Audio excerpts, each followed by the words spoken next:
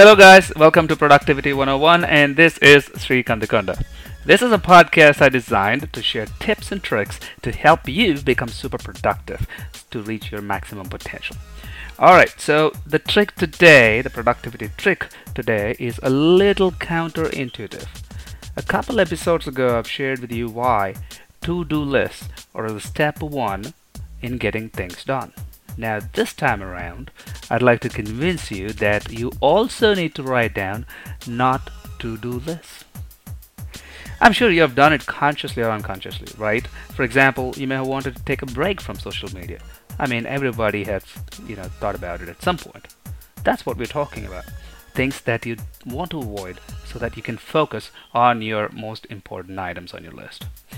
Some of the not to-do lists could look like, taking a break from social media, taking a digital detox. It's a thing nowadays to take a break from all the digital devices, or not watch that Netflix show that you really love, or endlessly scroll through Gmail all the time. So these are some of the examples. Here's what my not to-do list look like. I read through email every hour for no specific reason. A couple months ago, I turned the notifications off for my email, so I stopped getting them. But what that turned into is checking email every hour, and that's freaking useless.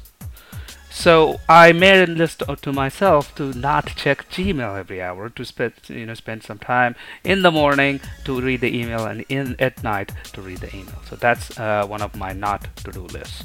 The second is YouTube. I just mindlessly scroll through YouTube, and it is the most counterproductive thing I do. For no reason. Well, most times I don't even watch anything. It's just a bad habit. So that's what my not to do list look like. And for this specific example, it's stop scrolling through YouTube feed. Well, now since we're talking about endless scrolling, I need to share with you this.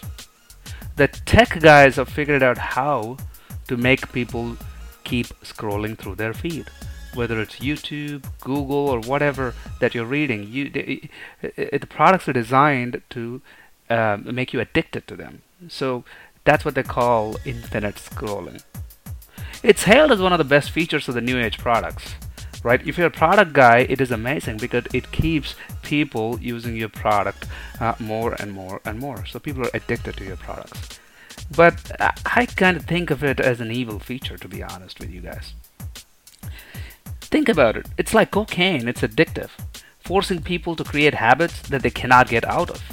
There's a fine line between a great feature and an evil feature. For me, this crosses the line.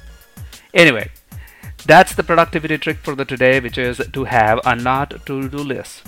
Until next time, this is Sri Kandikanda signing off. Have a fantastic day.